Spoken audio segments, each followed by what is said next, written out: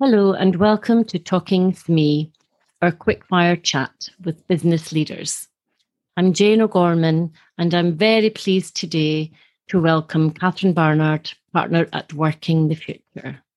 Hi Kat, welcome and thanks so much for joining me today. Thank you, pleasure to be here. Great. Kat, as an expert in helping business leaders design, build and optimize lean and agile organizations, you must be very aware of the demands on business to survive and thrive, particularly in the 2020s, and the challenges of market disruptors that lie downstream. We have seen only too well an example of this over the past year with COVID. Can you explain for us, please, foresight focus and why it's important for business leaders to have? Thanks, Jane.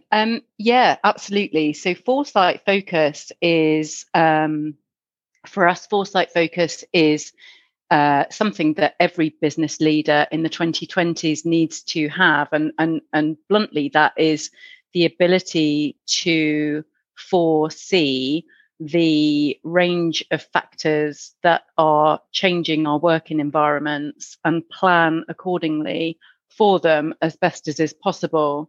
So I think the one thing that we know about the commercial world in the 2020s is that the twin forces of globalization and hyperconnectivity mean that we now operate in highly complex commercial environments. Yeah. And it's almost impossible really to see the range, the full suite of trends that are reshaping and recalibrating our commercial worlds. And so we developed the service of Foresight Focus to provide business leaders with the essential insights so that strategic teams can plan more carefully whilst appraised of a fuller, broader range of feed-in factors.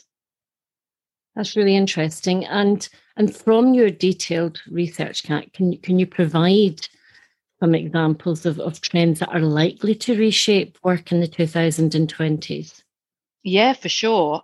So straight off the bat, we were already experiencing the foothills of the fragmentation of work brought about by ever increasing automation and robotic and artificial intelligence coming onto the market, which fundamentally changes the tasks that humans do in the workplace.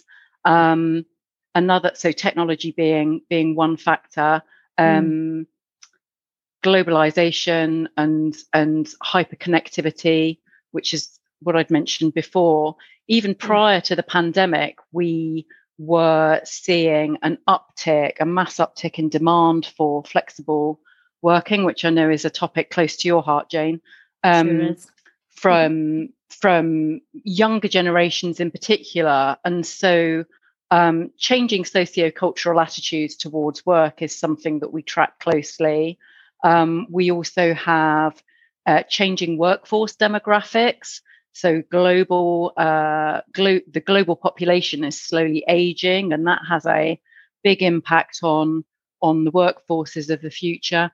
And then we've got larger, bluntly more existential threats such as climate change and resource depletion. So there's a whole bunch of big trends that are reshaping what people want from work in the 2020s, and business leaders need to know what's going on if they want to continue to access the skills and the talents and the capabilities that they need to grow their organizations. Yeah, absolutely. And that's a lot to think about and interesting to hear about the complexity of those trends. What are your thoughts on the shifting attitude towards work? And how can businesses adapt to accommodate the preferences, hopes and aspirations of divergent demographics, would you say? Gosh, there's lots going on. And I think where we need to start with that is just by acknowledging and appreciating that our mental models with regards to work haven't updated in step with generational differences. So we still, for instance, a really good example is we still think that the office is where work happens. And of course, the last 15 months have shown us that work, in fact, can happen from anywhere with a broadband connection. But I think younger people entering the workforce, they're far more socially and environmentally aware.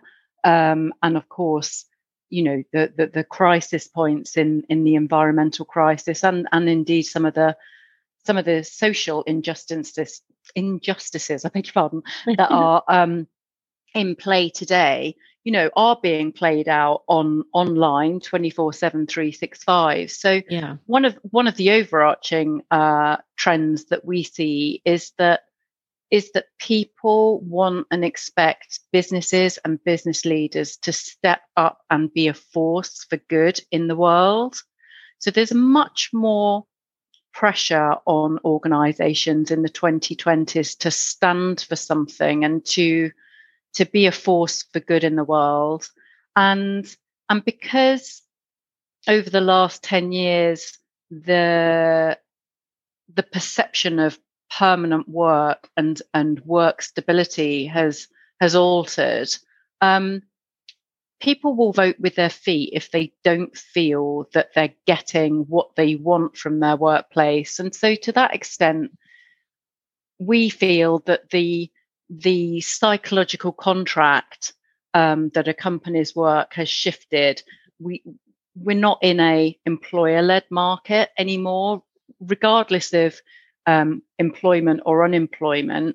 I think the stakes have changed, and I think that employers today are judged on a wider range of metrics. And of course, if you're not aware of that as an employer, and you're not tailoring your working environment and your culture to those dynamics, fundamentally a key risk is that you're going to increase your likelihood of a revolving door of talent. Talent won't stick around, and it doesn't. The interesting thing is that we're not engaging in enough workplace dialogue to understand the wants and needs of every single participant to the workforce, and so people leave without a conversation even having taken place about what any sense of dissatisfaction might entail. Work's just become far more transactional in that regard, I think. That's really interesting. And there's so many positives in that, I guess, in terms of thinking about purpose and having, that sense of thinking about the employee base and it not being a one-way conversation. Because when you think about conversation, you assume it's something that happens between two parties. But having perhaps that balance now that says, actually, this isn't one-way traffic. There is a people balance as well as a work-life balance in the sense of what communication means. So hopefully that must be good. But I guess business leaders need to be aware of that to stay ahead and to mitigate risk, as you say, of possibly losing good talent for other business leaders who are already ahead of the game by listening. I think 100%. And I think, a couple of key points that I would make on this score is, I think work is no longer about salary and benefits singularly. People today want more out of their workplace than they perhaps wanted previously or felt able to express previously. And so I think meaning and purpose and sense of fulfillment and alignment with personal values, those are far more center stage than ever before. And I think also a key point to note is that, as human beings, as a species, we're social creatures, and the most foundational requirement that we feel as social creatures is to feel seen and heard, and to feel listened to. So for me, I think all good team dynamics, which bluntly feeds into organizational future proofing, all good team dynamics start with participative, mutually inclusive conversation. Yeah. Which on the one hand seems really simple, logical, straightforward, etc. And yet we live in this always on digital world where we're continuously broadcasting soundbite messages to one another. And that's one-way traffic, because we're not listening as much as we should be listening. Yeah, absolutely. And as you say, the access point to it, because we're surrounded now, and we have that capability of touching in at any point and any time. And particularly, I think you mentioned, Kat, thinking about the younger demographic and how they are, and their technical abilities, or how they operate is so different, perhaps, from how we might have been, when we kick-started out in our career. And I guess it's about understanding the needs and preferences of the different demographics and how people work in order to be successful and get the best out of teams. Yeah, absolutely. I mean, I'm sure you hear regularly, business leaders will say things like, I hate generalizing, but, you hear quite regularly people say, oh, these young kids, they don't know how to work. They're coming into the workplace. They're not prepared for work, blah, blah, blah. Mm. Actually, I feel very, very strongly that it is our moral imperative as the older generation to take a young person as a blank canvas and role model what we believe good to look like. And these kids are hyper connected. They are very digitally savvy, but the flip side of growing up digital is that you haven't experienced the benefits and the value of wholehearted, two-way, in-person conversation, and you perhaps don't know what benefits and what feel-good factors that brings to a relationship. And so, I kind of feel it's not enough to say, oh, these kids aren't coming to us, with the right skills and aptitudes. It's our job, as the grown-ups in the room, it's our job to set our stalls out and demonstrate through our behavior what good looks like.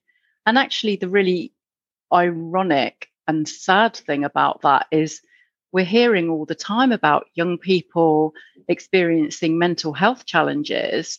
And I wholeheartedly believe that much of that could be solved if we engaged in better mutually exclusive conversation. Yeah. It's that two-way process again, isn't it? And as you say, listening and leading by example, as it's not a given. Very good advice. If you could offer one other piece of advice to business leaders as they plan and prepare for working the future, or indeed the now of work as we see it, what would it be, Kat? I think that it's no longer possible for one brain to keep track of everything that's playing out in real time that influences business today and keep delivering business. So I think that, business owners and business leaders need to form better collaborations which integrate a wider set of perspectives for better strategic decision making, which is kind of why we set up Working the Future. We believe that by delivering bite-sized insights to business leaders, we can provide a wider suite of trend intelligence to enable better strategic decision making. I think trying to do it all on your own is kind of obsolete. There's too much going on out in the marketplace now for one brain to keep track of everything that's going on. And so we need to start thinking very differently about how we access and process information that can change the fabric of our business, and how we leverage our relationships to enable collective intelligence for organizational future proofing. That's a great piece of advice, Kat. And I'm all for collaboration and collective gathering of information. So I think that's very useful input. Thanks so much for joining us today, Kat, and for this valuable chat. It's been a pleasure chatting to you. Thank you so much for inviting me, Jane. I look forward to doing it again at some stage. I hope so. And to our listeners, I hope you enjoyed our Talking SME. Look out for future episodes coming soon.